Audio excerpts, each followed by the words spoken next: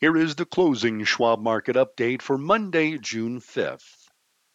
A late session reversal by market cap heavyweight Apple Monday kept the S&P 500 index from ending at a level that would have signaled the start of a fresh bull market for the index, while fading excitement over the conclusion of the debt ceiling standoff made for a soft day of trading.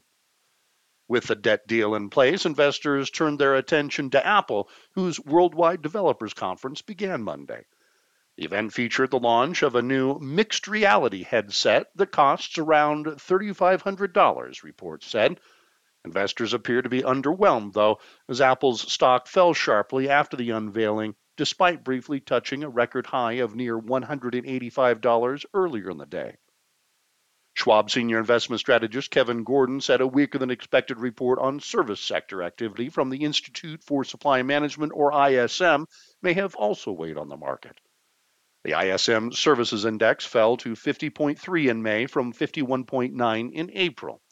Anything below 50 indicates activity is shrinking. The ISM figure is fanning some fear that the services side of the economy is following the downward trajectory of the manufacturing side. I'd caution against taking too much away from 1 month's worth of data, though, Kevin says, adding, it seems like the market is unwinding a bit of the gains notched on Friday. Here is where the major benchmarks ended Monday. The S&P 500 index was down 8.58 points, or 0.2%, at 4,273.79. The Dow Jones Industrial Average was down 199.90 points, or 0.6%, at 33,562.86. And the Nasdaq Composite was down 11.34 points, or 0.1%, at 13,229.43. The 10-year Treasury note yield was little changed at 3.693%, and CBOE's volatility index, or the VIX, was up 0.13 of a point at 14.73. Regional banks and retailers were among the weakest performers on Monday. Oilfield services shares were also under pressure, despite continued gains in crude oil futures after weekend reports that Saudi Arabia has decided to cut crude production. Communication services and utilities were among the strongest sectors. The following companies had news-driven stock price moves. Apple shares were down about 0.8% after rising as much as 2.2% earlier Monday after announcing a slate of pricey new products. Dollar General stock was downgraded by Morgan Stanley, which cited concerns over the company's resiliency in current economic conditions, according to media reports. Shares of Dollar General were down 4.3%. Estee Lauder was downgraded to perform from outperform by Oppenheimer, which said the cosmetics company will struggle to meet Wall Street expectations. Estee Lauder shares fell 3.8%. Ford was upgraded by Citi to buy from neutral, citing an improved outlook for U.S. auto sales following a proprietary survey. Ford shares were up 1.6%. Palo Alto Networks shares rose after S&P Dow Jones Indices announced Friday the cybersecurity company will replace Dish Network in the S&P 500 on June 20th. Palo Alto shares rose 4.4% and Dish Network's stock fell 2.7%. Spotify said Monday it will lay off 200 employees in its podcast division, or about 2% of its workforce, reports said. Shares of the streaming music service rose 3%. Target was downgraded to sector weight from overweight by KeyBank, which said resumption of student loan repayments could squeeze the retailer's margins. Target shares fell 2%. And Valley National Bank Corp shares were upgraded by JP Morgan to overweight from neutral, saying concerns over the regional bank's commercial real estate appears overblown, reports said.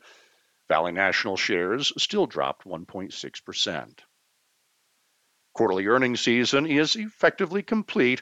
Overall, S&P 500 earnings per share were down 2.1% from a year earlier, according to FactSet. That makes the first 3 months of 2023 the second straight quarter of declining year-over-year earnings per share. That is often defined as an earnings recession. Still, things turned out much better than the 6% drop that analysts had initially expected.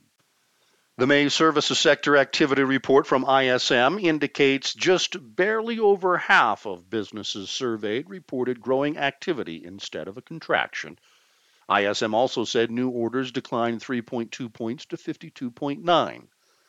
There has been a pullback in the rate of growth for the services sector, ISM Chair Anthony Neves said in a statement, which cited a decrease in employment and sluggish demand.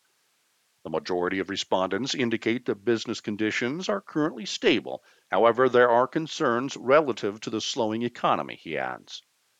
The ISM data contrasts with the stronger than expected payroll growth of 339,000 the Labor Department reported for May on Friday. But the apparently mixed state of the labor market seems to have reinforced expectations the Federal Reserve may consider keeping interest rates where they are at its meeting next week. Jobs figures were strong enough to keep the Fed in hiking mode, but the details were not strong enough to stop a pause in rate hikes, says Kathy Jones, Schwab's chief fixed income strategist. The ISM Services Index may be more important right now, as the services sector has been the driving force behind overall economic growth and especially job growth, Kathy says.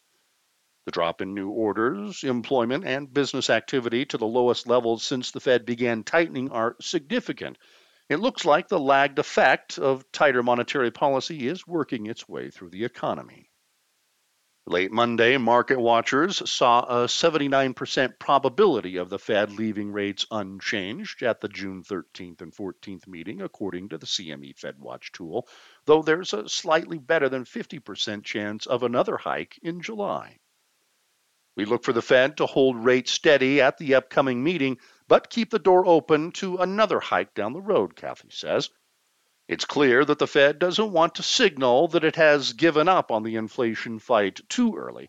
However, with credit conditions tightening and the economy slowing, a skip at this meeting would allow them to assess where the economy is heading.